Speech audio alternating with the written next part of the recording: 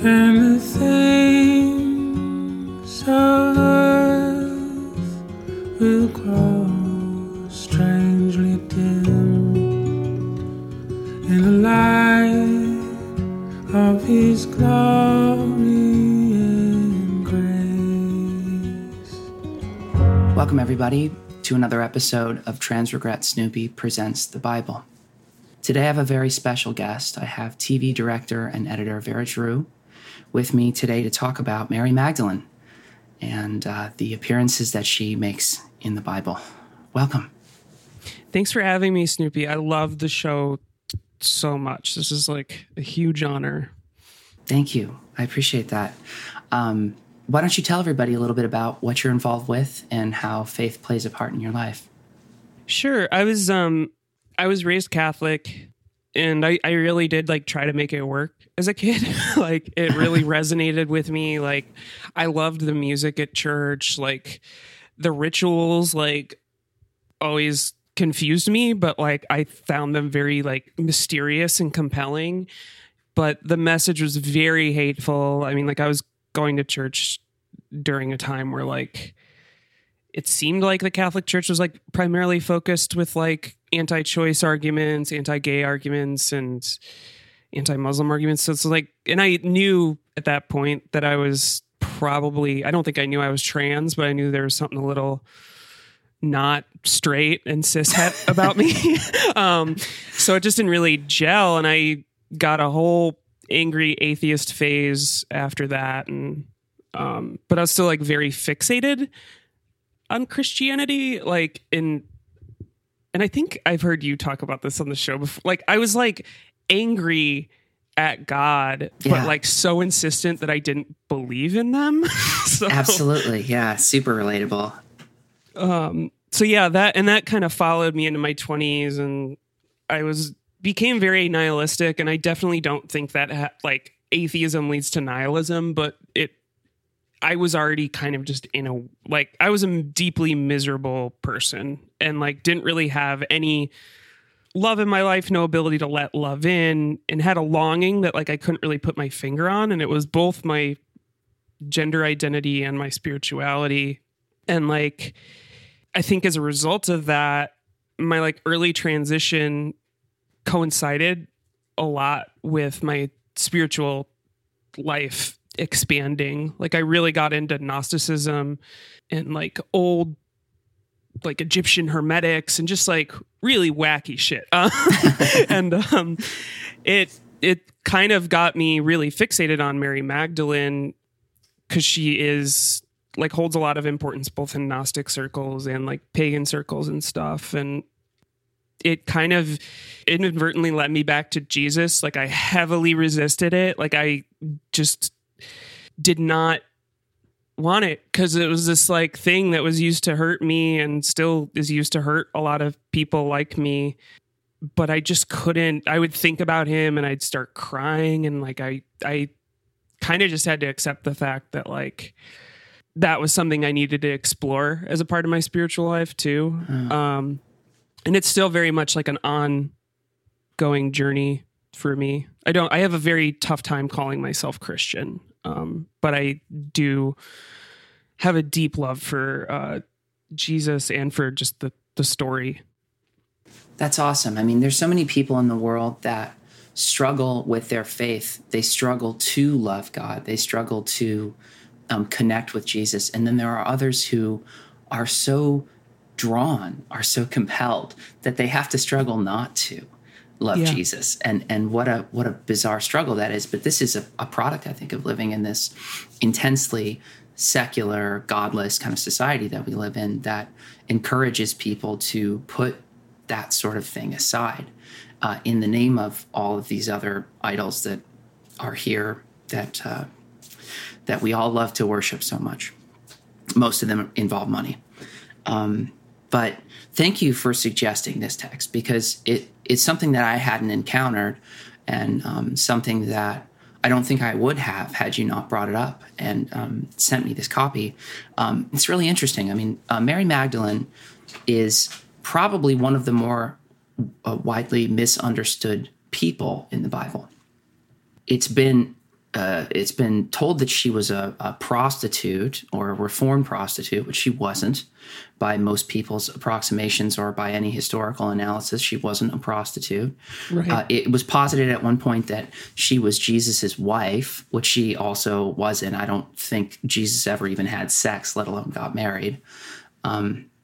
So she's been used as like propped up as this kind of like this story of redemption, like the whore that's been reformed, and that's wrong. And it's so weird because that actually a misunderstanding, that misconception persists to this day, even though the Catholic Church, who were the ones that started all of this nonsense in the 6th century, struck all of it from any official texts or writings or sermons or anything that they had, struck all of it in the 1960s, which they probably should have done much earlier than that. Right. But do you remember hearing that growing up, that she was a prostitute? That was my understanding of her for most of my life. And it's funny because I think, I don't really remember this in the context of like when I was a kid, but when I look back on like my experience as a kid, like I remember a lot of the women at my church really like holding Magdalene very, very sacred, like almost in the way that a lot of Catholics, hold the Blessed Virgin sacred. And but it was mired by this either reformed prostitute or reformed sex worker angle, or like you said, like Jesus's wife, which there's like long essays that suggest there's like biblical proof that they're married, like that the oil she anointed him with, like when she washed his feet, but we're not even entirely sure that the woman that washed his feet was the same Mary. So it's like, but I think it really just speaks to, in general, how society views women and femmes. It's like, you're either a whore or a redeemed whore, or you're this like perfect, blessed, like holy, untouched, like virgin vessel of like life. And I don't think she's either of those. But yeah, sorry to answer your very simple question. I was 1000% brought up thinking that she was a reformed sex worker. No, this is how complicated of a topic this is because, and we've talked about this a number of times on the show before, because the Bible has been retranslated and reassembled and built in a certain way by a certain culture, we do have a lot to analyze here. There's a lot that we can read into, and there's a lot that we can assume was probably at some point snipped because they didn't like the way it fit into the narrative that they were building. It doesn't mean necessarily I'm saying that everything that's been cut out of the Bible is and should be canon, but there are moments where it would, I think, behoove us to accept that there are misconceptions that may have been built into the Bible as it's been translated and established as a canonical text. It's weird to me because, and we're going to talk about this. We're going to talk about today John 20 and Matthew 28. And John 20, which presents a conversation between Mary Magdalene and Jesus that is very intimate, very personal, that I think reflects the true nature of their relationship, which is like a deep friendship, an abiding friendship. There's a love there, but I really don't think it's a romantic love. Yeah. It feels like she followed everywhere that the apostles and Jesus went. She was essentially one of the apostles. It just isn't written that way in the Bible. And there are some places or some essays that people have written in analysis of the Bible, hermeneutics, I think is the word that people use, that indicate that she was actually sort of like a financier of Jesus and the apostles, that she was fairly well off, and she was contributing financially to this mission that Jesus was on to spread love and redemption in the world. And in that, although, money is money is not holy. Money can be an idol. Money can be a distraction. In that, by supporting them in that way, she was absolutely essential in what they were able to establish and what they were able to do in the world. So, and with that understanding of it, I mean, particularly for the people, because like I don't really think I'm very new agey, and it's largely why I think I have a difficult time like calling myself a Christian. Is like, like I make sigils, I do, like I'm very, very witchy. And I know a lot of like witchy people that do a lot of backflips, like mental gymnastics to sort of make Jesus and Mary Magdalene like important through like this kind of like reading. I don't want to say reading too much into the text, because I don't really think you can, because I think there's a lot of room to read into the text, and that's why is the way it is. But when you really look at it, it's simplicity. And if you think about it in that way, it's like, she didn't need to be his wife. She didn't need to be a reformed prostitute. Like if she was like the financier of the disciples, like that's a very important role. And for me, like, I think like what really drew me to her and why, she's become such a heavy part of like my love and connection to Jesus is like, either way with wherever you arrive at like what her role is and who she is in the Bible, it's like the idea of a woman who was divine enough to be the first one at the tomb of essentially a demigod's resurrection, and then is written off as nothing more than a reformed prostitute. And like this idea of actual self and then the false conception that people have of your identity is just a very queer experience and is all too familiar to me. I spent 28 years being told I was male, while knowing deep down that the entire time that I was a gorgeous goth girl. So, I mean, it just like, to me, that is like, that's what's so beautiful about her story and her position in this world. There is a narrative that, and again, I try to leave myself open, like try to leave my mind and my heart open to different understandings of why things might have shook out the way that they shook out when it comes to the Bible or when it comes to, Catholic teaching or things like that. But there is a narrative there that this notion of Mary Magdalene having been a prostitute, while it seems like it was probably at its heart just a misinterpretation of the scripture by a pope, a pope, mind you, but it has been kind of assumed that had something to do with this sort of inherent misogyny in various churches over time.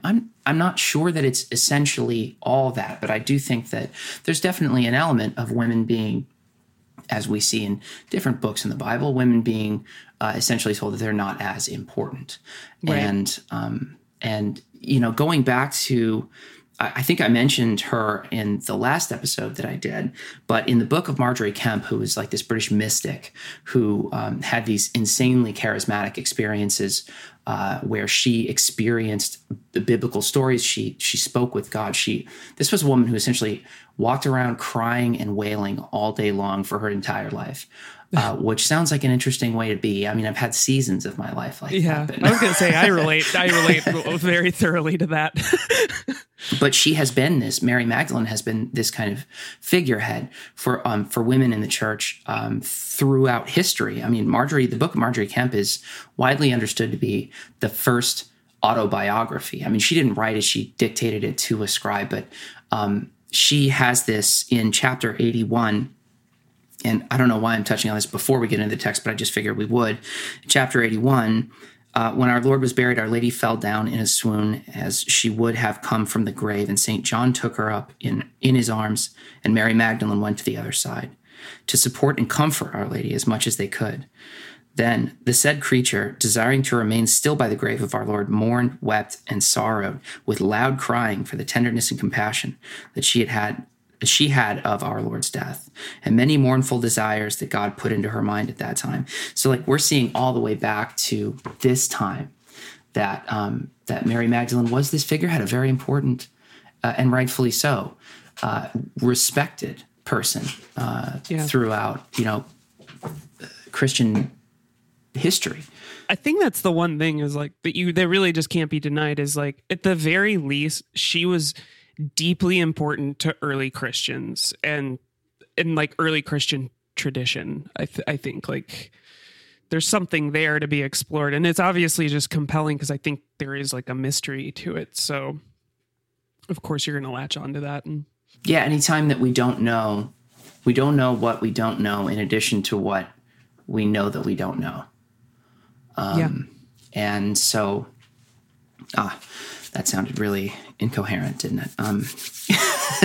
No, I get, but I get exactly what you mean. And it's, I think it's like why my faith in my spirituality often feels like a struggle, because I am very left-brained and very analytical and like try to make an equation out of everything, even though I'm a creative person. But like, I simultaneously love a good mystery, but also want all the answers right now.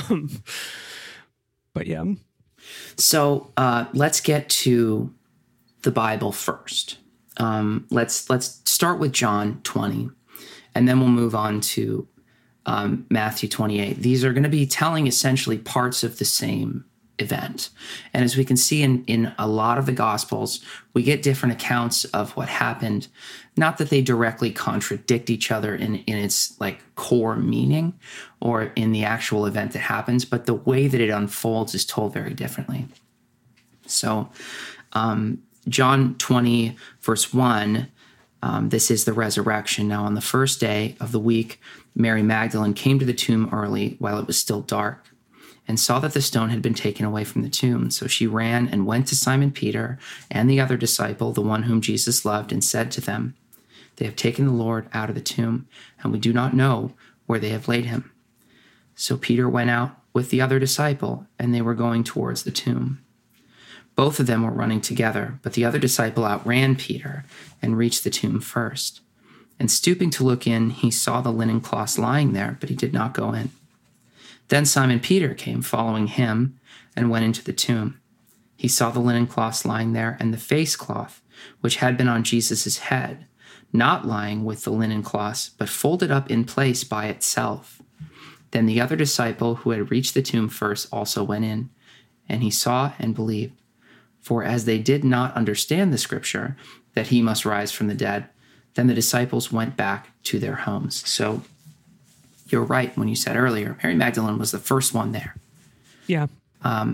While the apostles were present during the crucifixion, and as were Mary Magdalene and Mary, Jesus' mother, and a bunch of other folks that were followers. I mean, the notion that Jesus just had this like small group of people following him at all times is not accurate at all. That he was a very popular guy.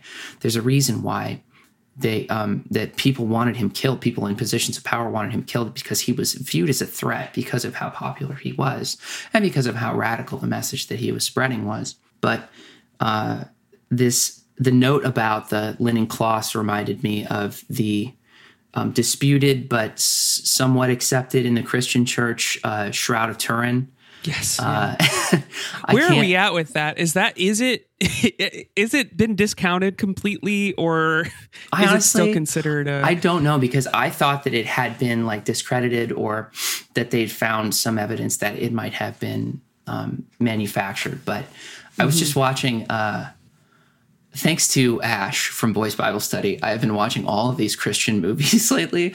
And there was one from like 5 years ago, or 5 or 8 years ago, and it was saying, and there was a shroud that he was wearing, and now people don't even believe that it was real. And so like the assumption was that like only sinners or only heretics, only the blasphemous are the people that are saying that it wasn't real, and that. But again, this might also like boil down to the like fossil argument, where people are saying that, you know, God put fossils on the earth, or scientists put fossils on the earth to discredit the young Earth creation belief. So I guess it's kind of not worth going into. That's a whole other conversation, isn't it? Yeah. I mean, I think that is immediately where my mind went to. I also just think it's so, I mean, both in this case and Matthew, it's like the resurrection and like showing up to the empty tomb, to me, is such like a pivotal part of Christianity. And the fact that it always comes at the end of these really long books, it almost feels like it's like, oh no, like I hang on every word, because it's just like, I don't know, it's like saved. So it's like kind of does to a certain extent feel like it's kind of all crammed at the end. And it's so much of the story, just to me, is about the resurrection. I don't know if that makes sense. No, it absolutely does. It's the most important thing that happened in this story is not just that Jesus did these incredible things while he was on earth, performed all these miracles and inspired love in all of these people, but that he sacrificed himself to be killed and then actually rose from the dead. That's the linchpin of the whole story, right? So it does feel weird sometimes that these bits about the resurrection are like shoehorned in at the end of what they'll take their time with all of these other portions of the story. And this portion seems to get kind of not glossed over, but they rush through it. Like there isn't something very important to discuss here. I think John does a decent job with it. Matthew rushes right through it. Yeah. I think Mark's version of it is a little more expounded. There's a little bit more text there. But I mean, it's a fascinating thing because Jesus comes back, and the first one he talks to, according to John, is Mary Magdalene. In chapter 20, verse 11, Jesus appears to Mary Magdalene, but Mary stood weeping outside the tomb. And as she wept, she stooped to look into the tomb, and she saw two angels in white sitting where the body of Jesus had lain, one at the head and one at the feet. They said to her, "Woman, why are you weeping?" Everybody calls women woman in the Bible, and it always cracks me up. I love it. I really hope if I'm ever visited by an angel, that is how I'm addressed. I pray. Yeah, I mean, we would hope, right? Yeah. I did hear someone argue that the reason why holy women in the Bible are addressed as woman, or that women who are encountering a spiritual presence are addressed as woman, is that they are recalling the original woman, Eve. And it's been said that like Mary, the mother of Jesus, was like the second Eve, and that Jesus was the second Adam, although that throws all kinds of weird concepts into play there. But anyway, "Woman, why are you weeping?" She said to them, "They have taken away my Lord, and I do not know where they've laid him." Having said this, she turned around and saw Jesus standing, but she did not know it was Jesus. So she's so distraught, she's crying so much that she sees the person who was buried in the tomb that she knows is missing, that isn't there. She sees him with her own eyes, and she goes, "Who's that dude?" That's so, okay, so that is so interesting because like my entire life, my understanding of this is that there was something about Jesus when he came back that looked very different.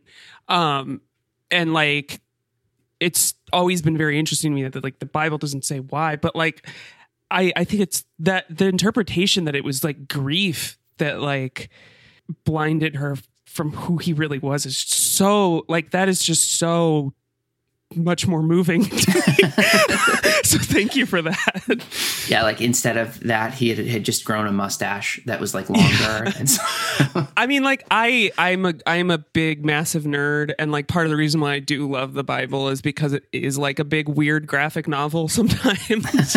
I think there is a part of me that does like it, like, oh yeah, Jesus came back as some sort of like cosmic entity that you couldn't really fully grasp who he was, but But yeah, or he just had a cool mustache. Yeah, or Clark Kent glasses or something like that. Yeah. Verse 15, Jesus said to her, "Woman, why are you weeping? Whom are you seeking?" Like he doesn't know. Supposing him to be the gardener, she said to him, "Sir, if you have carried him away, tell me where you've laid him, and I will take him away." Jesus said to her, "Mary."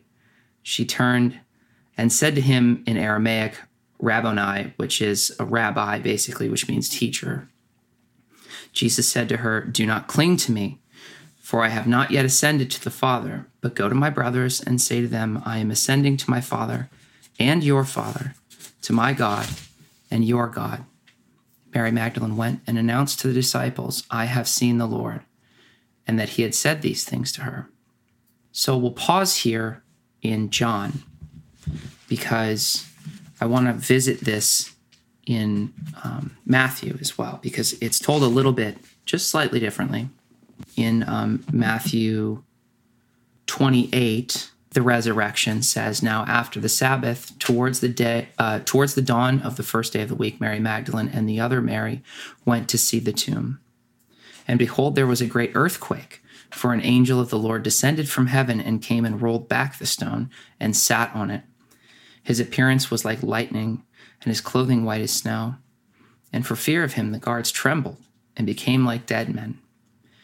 But the angel said to the women, 'Do not be afraid, for I know that you seek Jesus, who was crucified. He is not here, for he is risen.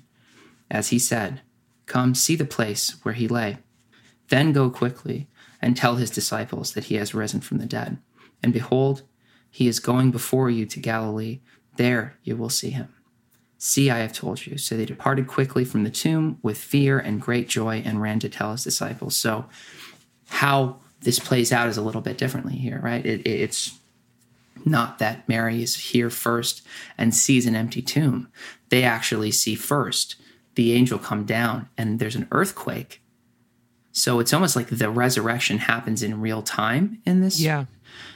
In this portion, but it's not like a visual thing. You don't see Jesus rising. He's just been moved. He moves from that place to where he will meet his followers in Galilee.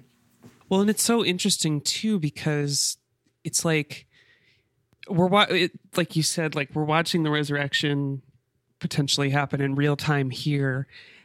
But then in John, it's like he's like making a point of saying like, I haven't ascended yet.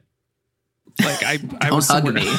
Yeah, don't like, hug me. It's so, I don't know. It's so interesting to be like, what process was happening here?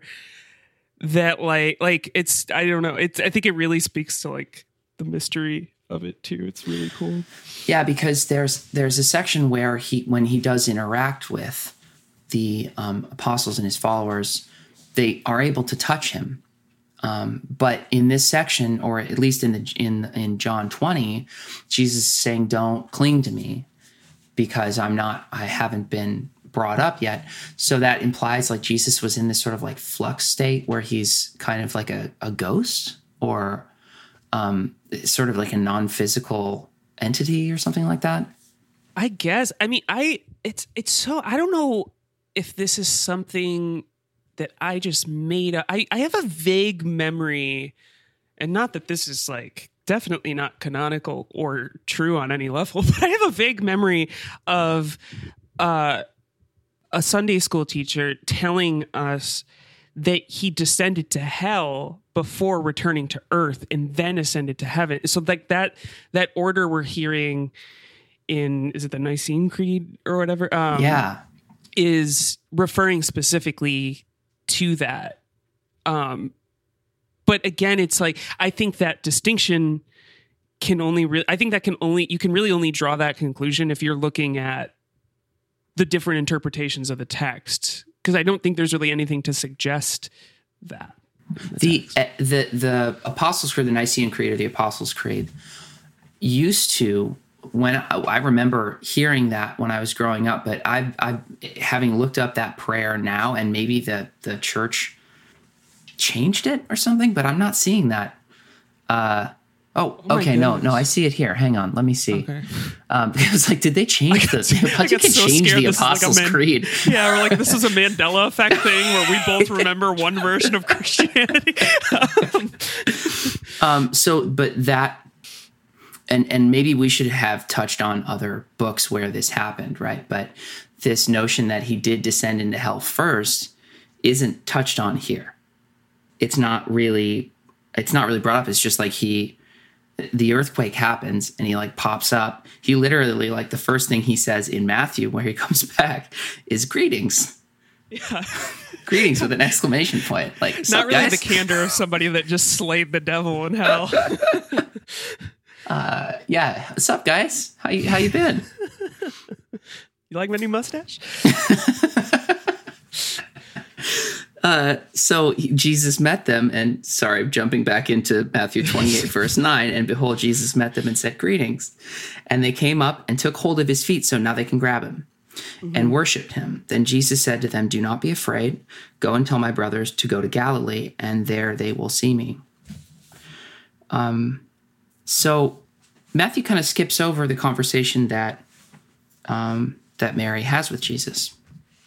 Yeah, and it's interesting because it doesn't feel, I mean, I think there are like a couple different interpretations of the same event obviously happening here, but I almost feel, and this is not to suggest that, like, you know, Matthew is misogynist to this part. It's just, I think it's just the story spoke to him on probably a different level. Like, it still leaves the space for that conversation with Mary, in my opinion. Like, it just is focusing on different details. Well, and as we mentioned, like, it goes through a little bit quicker than John does with that particular portion. Not to mention Mary is alone in John 20, and in Matthew 28 she's not. So that's interesting. I was just going to pop into my easy read in the voice version and see what how this transpires in that translation. Nope, it's about the same. So rather than Mary talking to Jesus, just like in the ESV, Mary talks to a messenger of the Lord, to an angel, which I think is part of why, once we finally get to the Gospel of Mary Magdalene, why there are doubts among the apostles, because some of them say it's not possible. You know, she wouldn't have had this conversation with Jesus. That would put her above us. That would put her above us men. Right. And that could speak to, it feels so weird to call it misogyny to me, because it's just like, it was just a completely different world. Like, it's obviously, like, I can put a moral judgment on, like, women and men should have been equal, but, like, I mean, I almost see it more as like an insecurity thing. I mean, we'll get to it once we get into the Gospel of Mary, but that could speak to, that insecurity could speak to why we're not seeing as much of it in Matthew. But to me, in Matthew, it really does just feel like this is just an abridged version of the resurrection. Like, he was just focusing on different things. Yeah, absolutely. Well, why don't we just go to the Gospel of Mary Magdalene, because it in itself is an abridged version because it's not a complete text. These are scrolls that were found that were missing pieces. And, you and I kind of talked earlier about how there's a good chance that the reason why this didn't get included isn't because there's some sort of heresy going on here, but because it's so incomplete that there just isn't really a way to construct a coherent narrative out of what's here. Yeah, I think it's like, I think it's the text leaves a lot up to interpretation, which is like largely why I like it. But it doesn't feel like this was excluded from the Bible for the same reason that, like, the book of Enoch was probably excluded from the Bible. Yeah, the Gospel of Judas Iscariot or something like that. Yeah. Yeah, like, it's not, I don't know. I think the most scandalous thing about it is, like, it really does place Mary, I think, not in a higher, it doesn't place her in a higher position than the other disciples. I think it just makes her more of an official disciple. That's it exactly. I think is that the pressing in of a woman as one of the disciples is a threatening thing, I think, to the narrative of the way that we've accepted this story. So, unfortunately, in this translation, the first 6 pages are missing.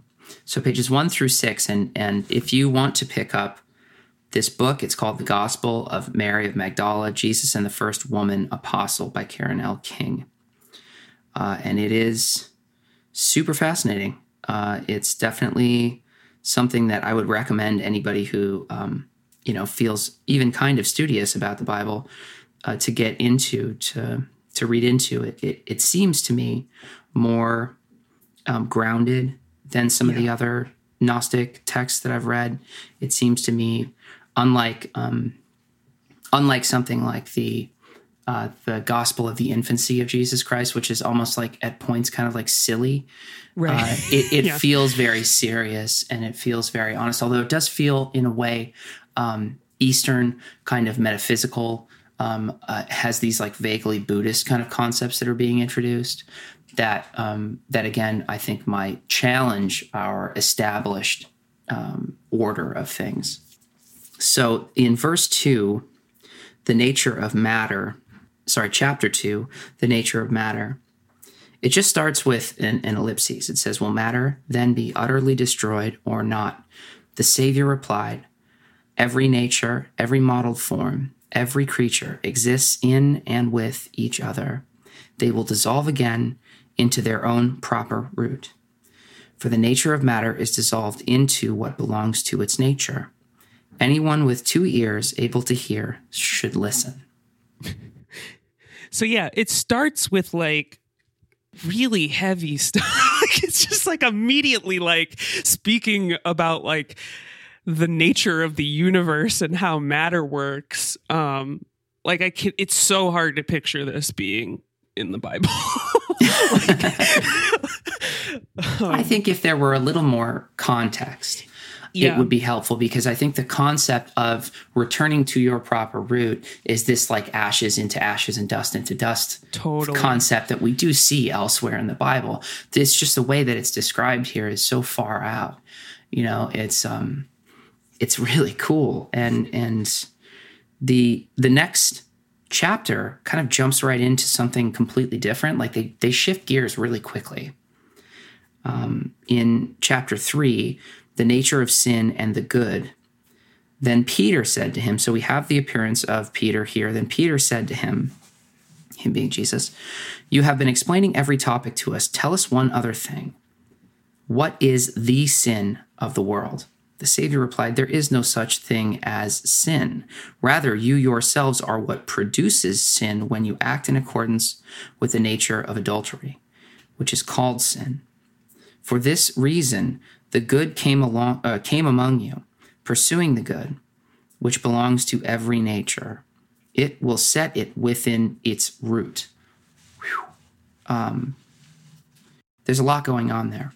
I love it so much, though. It is like, because to me, and I think the reason this spoke to me so much, particularly at the point in my life when I read it, like, because I was getting really, really into Gnosticism, but the thing that I always kind of had a problem with about Gnosticism is its extreme understanding of, and this is not, that's such a broad term, Gnosticism, but like a lot of thought that goes into like the fundamentalist idea of it is that like everything on earth is sin and evil and bad, and that it's like to be rejected, and that we should be just looking towards the light of heaven. But to like, this is like, this is the spokesperson of the universe, like basically saying what I feel is so true, that it's like, it's in our like part of that root that we return to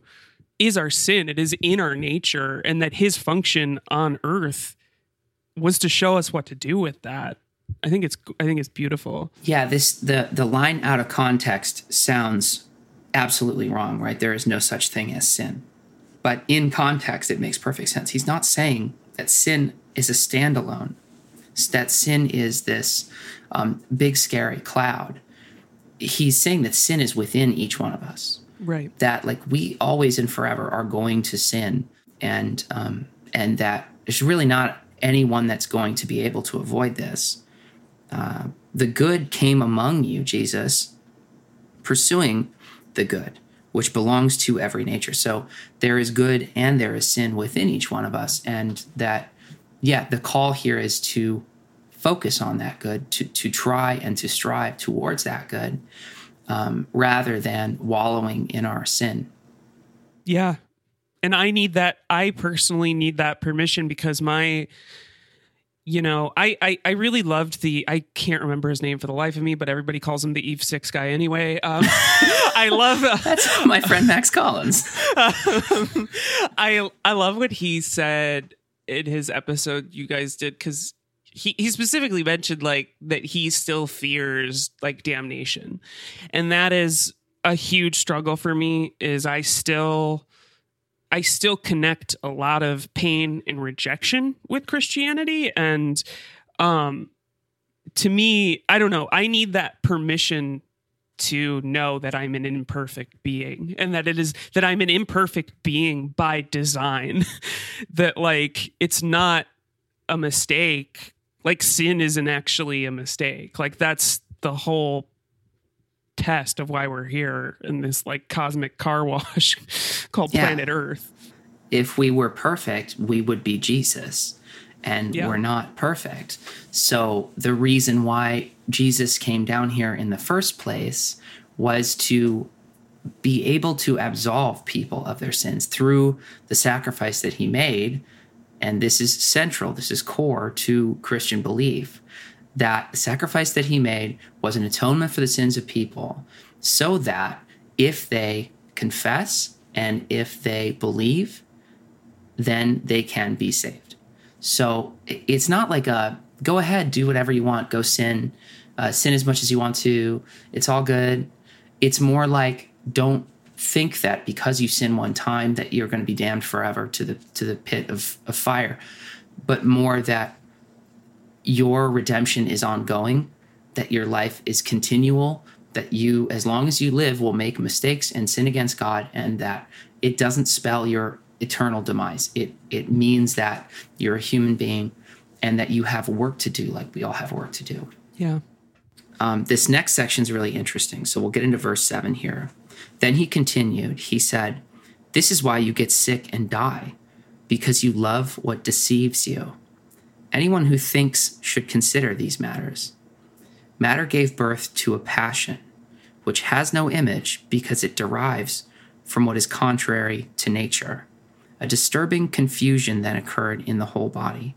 That is why I told you, become content at heart, while also remaining discontent and disobedient. Indeed, become contented and agreeable only in the presence of that other image of nature. Anyone with 2 ears capable of hearing should listen." There's a lot of implications of what's being said here.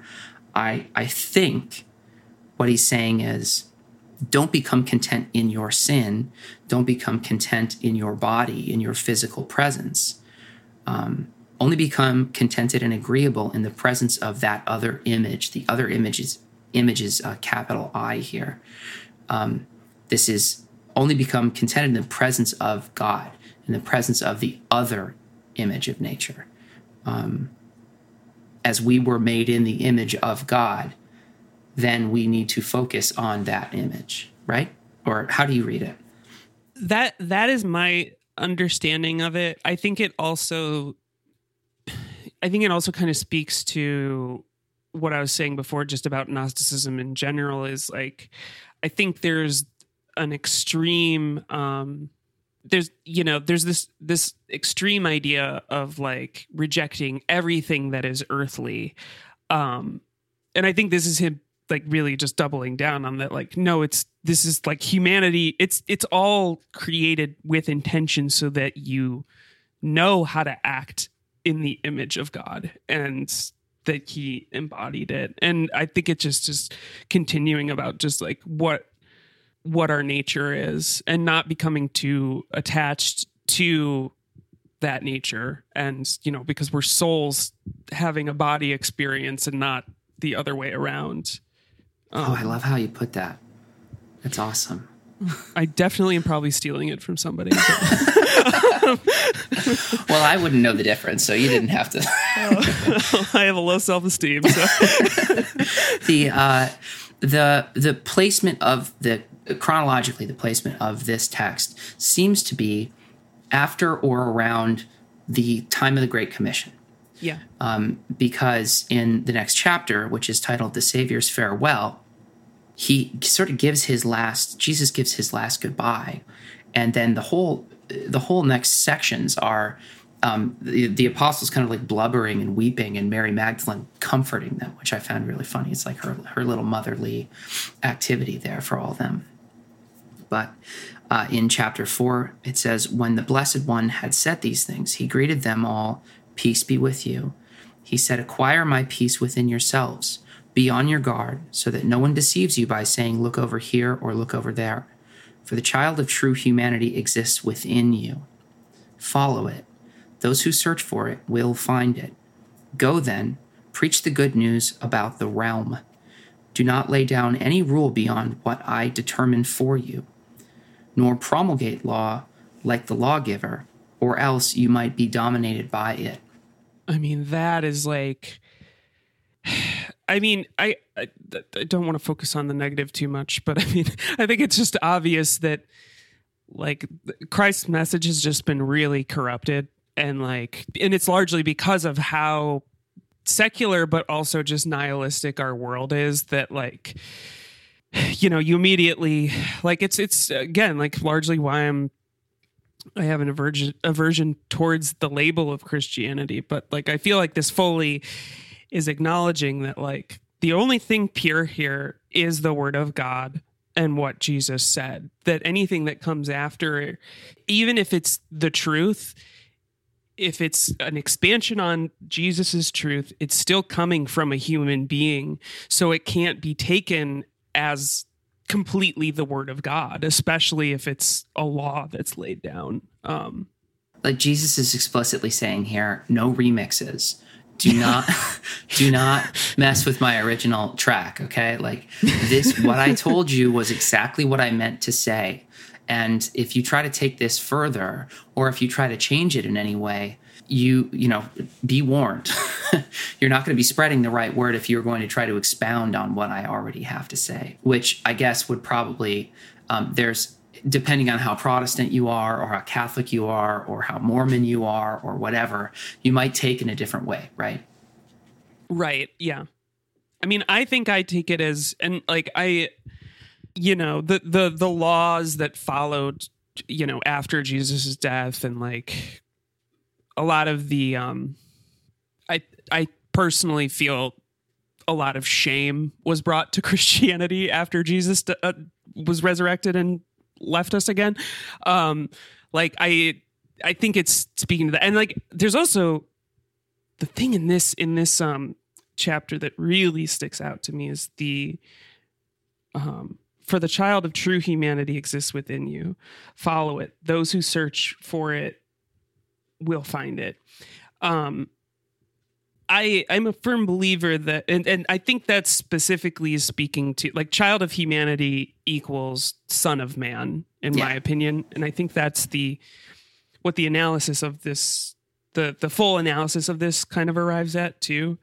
And to me, that just rings really true, because I really do feel that God flows in and out of us, that it's not something we need to, that if we do search for it, we will find it. It's actually very easy. It's just recognizing that you need to look inward and outward, but that it exists within you to unlock this connection. And that's something that Jesus already, in the canonical text that we have, Jesus says something like, seek and you will find. The door will open for you. You just have to try. And this, again, is the core, I think one of the core Christian beliefs too, is that your salvation is not hinged upon your perfection. It is hinged upon your willingness to seek, your willingness to believe. and to try, literally just try. Yeah. How hard is that? So into chapter 5, Mary comforts the other disciples, by the way, is the way this is written. Yeah. Twist the knife. But they were distressed and wept greatly. How are we going to go out to the rest of the world to announce the good news about the realm of the child of true humanity, they said. If they did not spare him, how will they spare us? Then Mary stood up. She greeted them all, addressed her brothers and sisters. Sisters, plural, so there's other women there too. Do not weep and be distressed, nor let your hearts be irresolute. For his grace will be with you all and will shelter you. Rather, we should praise his greatness, for he has prepared us and made us true human beings. When Mary had said these things, she turned their heart toward the good, and they began to debate about the words of the Savior. Cool. So she's preaching. She gets up and preaches. Yeah. And I love it too, because, you know, if you put this in the context of John, you know, she needed to be reassured as well. I mean, she needed to be reassured that the identity of the person that was speaking to her was actually Christ. So I think you can see this both as like a mother comforting thing. But it's also just, no, she is like an extension of the Savior in this, because all the disciples need reassurament too, that like the story isn't over just because Jesus was executed. And here Peter acknowledges in chapter 6, Peter said to Mary, "Sister, we know that the Savior loved you more than all other women. Tell us the words of the Savior that you remember, the things which you know that we don't, because we haven't heard them." Mary responded, "I will teach you about what is hidden from you." And she began to speak these words to them. So they know that Jesus had conversations with her alone, or had appeared to her in some way that they hadn't been party to. And they're kind of ceding the floor to her, which you don't really see anywhere in the Bible as it's established, that women are given grounds to say, "Tell us about what you know," rather than what we know. Yeah, which I think, you know, could point to this being left out of the canon because this really does. I mean, I don't think it necessarily places her above the other disciples, but I think it acknowledges something that like that there isn't a lot of focus on in the discussion of Jesus, which is like, you know, it was very radical for somebody who was preaching to even be like talking to women, like let alone holding them in some sort of disciple position. So, yeah, I don't know where I was going with that, but no, it makes perfect sense. And in chapter 7, we see what is almost like, to me, seems like a little bit of a mirroring of the conversation that once Mary realizes who she's talking to, this mirroring of this conversation, just ever so slightly, in the vision in mind of chapter 7, she says, "I saw the Lord in a vision, and I said to him, 'Lord, I saw you today in a vision.'" So she sees him in a vision and says, "I saw you in a vision," which kind of confused me a little bit. He answered me, "How wonderful you are for not wavering at seeing me. For where the mind is, there is the treasure." I said to him, "So now, Lord, does a person who sees a vision see it with the soul or with the spirit?" The Savior answered, "A person does not see with the soul or with the spirit. Rather, the mind, which exists between these two, sees the vision, and that is what ... Yeah, like, what? No, what is it? This is like, it's so painful for this section to be ended that abruptly, because the next 3 pages are missing. Pages 11 through 14 are missing. So we don't really know, I guess, what Jesus was truly getting at, but establishing a connection that the mind is between the soul and the spirit is fascinating to me, because I've always understood the spirit and the soul to essentially be the same thing. That the soul is our essence, what is truly within us. The mind, which can be influenced by not just by the soul, but by outside elements. But here it's said that the mind and the soul and the spirit all exist within us, and that the mind is an intermediary between those two things. Yeah, I have no idea what that means. I mean, like, I like it because it's again acknowledging our earthly presence, and that, like, we have brains and our brains are different from the soul. I say this all the time, like whenever I'm talking about like tarot or like any sort of like intuition stuff. It's like, I always think it's the mind that is like, if you're ever hearing like a lot of like shoulds in your head, like you should do this, you should do that. It's like, is that really, I don't think that's your soul talking. I think that's your mind like trying to put fire under your ass.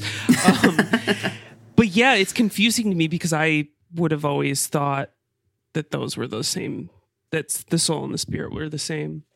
But maybe it's referring to the Holy Spirit. I don't. That's the thing I was just going to ask. Is it maybe this is the soul is our own, although nothing is our own. The soul is ours specifically, and the mind is ours specifically, and the spirit is the Holy Spirit, which is God's, and God moving within us and between us.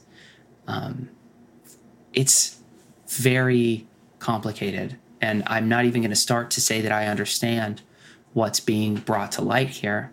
Only that this is a very, very fascinating structure within us that Jesus is positing here. Like, it's very cool. Yeah. I don't know if we should skip, just for the sake of, I know we're pushing a little bit on time, for the sake of brevity, to jump to chapter 10, where the disciples begin to dispute what Mary has said. There is a section here called the ascent of the soul. But it's not. It gets a little confusing. Yeah. Yeah, because I think it's more of a conclusion of what we were just hearing. It does have one of my favorite just sentences ever, though. Read it. And it's somebody talking to, I guess, a soul. They interrogated the soul. Where are you coming from, human killer? And where are you going, space conqueror?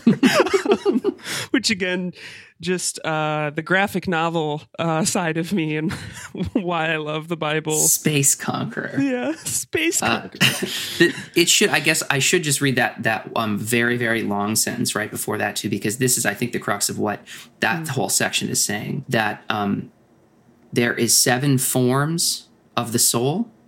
Is essentially that the first form is darkness, the second is desire, the third is ignorance, the fourth is zeal for death, the fifth is the realm of the flesh, the sixth is the foolish wisdom of the flesh, and the seventh is the wisdom of the wrathful person. Oh, these are the 7 powers of wrath. Okay, so skipping ahead, because I don't really know what to make of that, and I'm not sure. I think with pages 11 and 14 we might better understand what's trying to be said here. But into chapter 10, the disciples dispute over Mary's teaching. Andrew responded, addressing the brothers and sisters, "Say what you will about the things she has said, but I do not believe that the Savior said these things. For indeed these teachings are strange ideas." Strange is an understatement, Andrew. I think you're absolutely right in saying that. Peter responded, bringing up similar concerns. He questioned them about the Savior. "Did he then speak with a woman in private without our knowing about it? Are we to turn around and listen to her? Did he choose her over us?" Then Mary wept and said to Peter, "My brother Peter, what are you imagining? Do you think that I have thought up these things by myself in my heart, or that I'm telling lies about the Savior?" And Levi answered, speaking to Peter, "Peter, you have always been a wrathful person. Now I see you contending against the woman like the adversaries. For if the Savior made her worthy, who are you then for your part to reject her? Assuredly, the Savior's knowledge of her is completely reliable. That is why he loved her more than us." I guess I take back of what I said about this positioning Mary above the other disciples. Bam! Could not be further from the truth. Yeah, essentially that is positioning. He loved her more than us. Rather, we should be ashamed. We should clothe ourselves with the perfect human, acquire it for ourselves as he commanded us, and announce the good news, not laying down any other rule or law that differs from what the Savior said. After he had said these things, they started going out to teach and to preach the gospel according to Mary. And that's the entire text. That's all we get. It frustrates me how much of it is missing, because this was my return back to what I like, my strong spiritual foundation. And there's a couple things from the analysis, because this book, if you're interested in it all, like there's PDFs online everywhere. Like the analysis really makes it for me, because again, there's just so much to talk about because so much of it is missing. But the author points out that this text really positions Jesus as a teacher and a mediator of divine revelation in a way that really speaks to me, because I think largely why I returned to like wanting to even hear about Jesus was because when I really divorced myself from literally everything I was taught about him, and actually think about him as a person, like, you know, I'm a leftist. He like, I don't ever want to like politicize Jesus too much, but like we have a guy who was like an uneducated young mother of a racially oppressed group. He spent his entire time on earth empowering marginalized people. I just can't think of a better teacher like for like where we're at as a society. And I think this text really positions him in that way that definitely is in the canonical books as well, but it feels very focused in that way for me. And the message of love that Jesus continues his entire ministry is about love, is something that we so often get mired in legalism and in the minutia of what little rules that we see in the Bible. And we lose sight of the forest for the trees, right? Mm-hmm. We focus so much on this minor sin, which we know sins occur. We know sins happen. We get focused on these minor sins, and we stop loving people. And that is so far from what God intended for us. That is so far from what Jesus died for. It's sad to see, but the more we read the actual book, the more we engage with holy texts, and the more we learn about Jesus, the more likely we are, I think, to live in the way that he's asked us to live, in the way that he lived. I mean, we're not all going to die virgins at 34, right? But some of us might, but and more power to you. You probably lived a better life than me if you do. Yeah, 1,000%. You're probably much happier. Wow. Yeah. This was a really awesome conversation. Thank you so much for coming on and for suggesting this. Thank you. Text.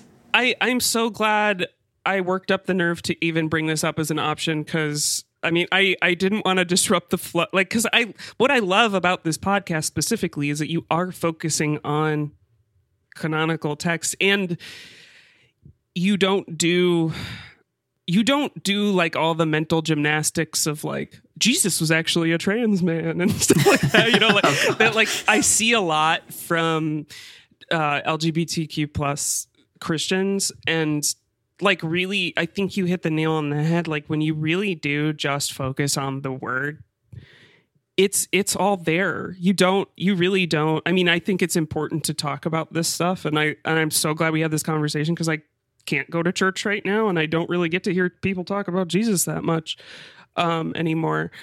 But yeah, it's all there in the text. I think stuff just gets complicated when we are clinging too much to, you know, the entrapments of the body and the world that we're living in. Absolutely. And we lose sight. You know, it's so easy to lose sight. And that's why Jesus has said and will say throughout the Bible, seek, look, keep looking, keep learning. You might not always be happy with what you find. There's plenty of parts of the Bible that still challenge me greatly. Then when I read them, I go, wow, I don't want to say that I disagree because this is the word of God, but why? How? And it's up to us then to keep trying to learn and keep trying to understand it. It's part of the whole, I think it's part of the whole experience, like I think it goes back to like not recognizing that we're not perfect and that if we were, we would be the Son of God. I mean, it's, I think part of the process of faith, and certainly my experience with it is I needed to reject it for a really long time too. Like I needed to really struggle with it. And again, the fact that it really, for me, coincided with like my early transition and like really stripping away, because I cut a bunch of people out of my life. I really like got down to the essence of like, who is Vera Drew? And when I asked that, Jesus popped back up in the picture. But it somehow made sense because again, it's like I think that struggle is part of the journey, and is totally necessary. Because otherwise, you get too focused on like I know so many people that don't. I don't know so many people that haven't had that struggle, but I do know some people, particularly in my family, that didn't really have that struggle and are very set in their ways in their understanding of faith, which I also don't think we should be. I think it's supposed to challenge us. Absolutely. We should be questioning not the existence of God, but the meaning of the texts that are given to us, because this is a great mystery, why this one particular set of books has persisted, why the belief in Jesus, where other religions have come and gone, and other religions predated Christianity, other beliefs have come and gone, but the love of Jesus persists to this day, thousands of years later. Yeah, it's incredible. It really is. Well, is there anything that you want to plug? Any projects or any social media or anything like that? I'll qualify all of this with I was very good on this podcast. I did not want to say the F word once. I know people have said it on it, but it was very important for me. I know I cursed a little bit, but wanted to run a clean show today.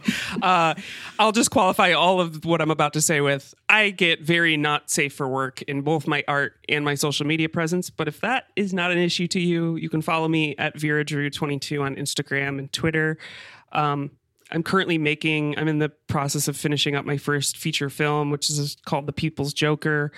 It's an illegal comic book movie about being a trans woman working in comedy. It's a queer coming of age story set in the Batman universe. If that sounds remotely interesting to you, follow me or visit thepeoplesjoker.com to learn more today. Awesome. That sounds fascinating. Well, thank you again, Vera. I have a poem today from Andrea Gibson from their book Pansy. The poem is called Love's Weight. My mother would say my grandma only went to church for the brunch that followed. At the Wichachi Diner, where she'd order big breakfast #2 with extra toast and stop for a banana split at the takeout window of the corner store on her way home. That's to say, she was the type to buy too much Halloween candy and forget to leave the light on for the trick-or-treaters. I watched her do that every year till her son Peter died. And then her daughter Barbara, too. And I suppose a mother can't lose 2 children and want to take a bite out of anything but God's invisible face. The last time I saw her, she was in a rocking chair, not rocking. The doctor said she had been refusing to eat for weeks. I know some people could watch someone like that die like that without deciding love is nothing but hunger for certain and unlivable grief. But I was not someone who could do that. And still, my love. And still, my love. Thanks, everybody. What did you tell me, Mary, when you were there, so sweet and very full of field and stars you carried all of time? Oh, in heavens, when you looked at me, your eyes were like machinery, your hands were making artifacts in the corner of my mind. Monastery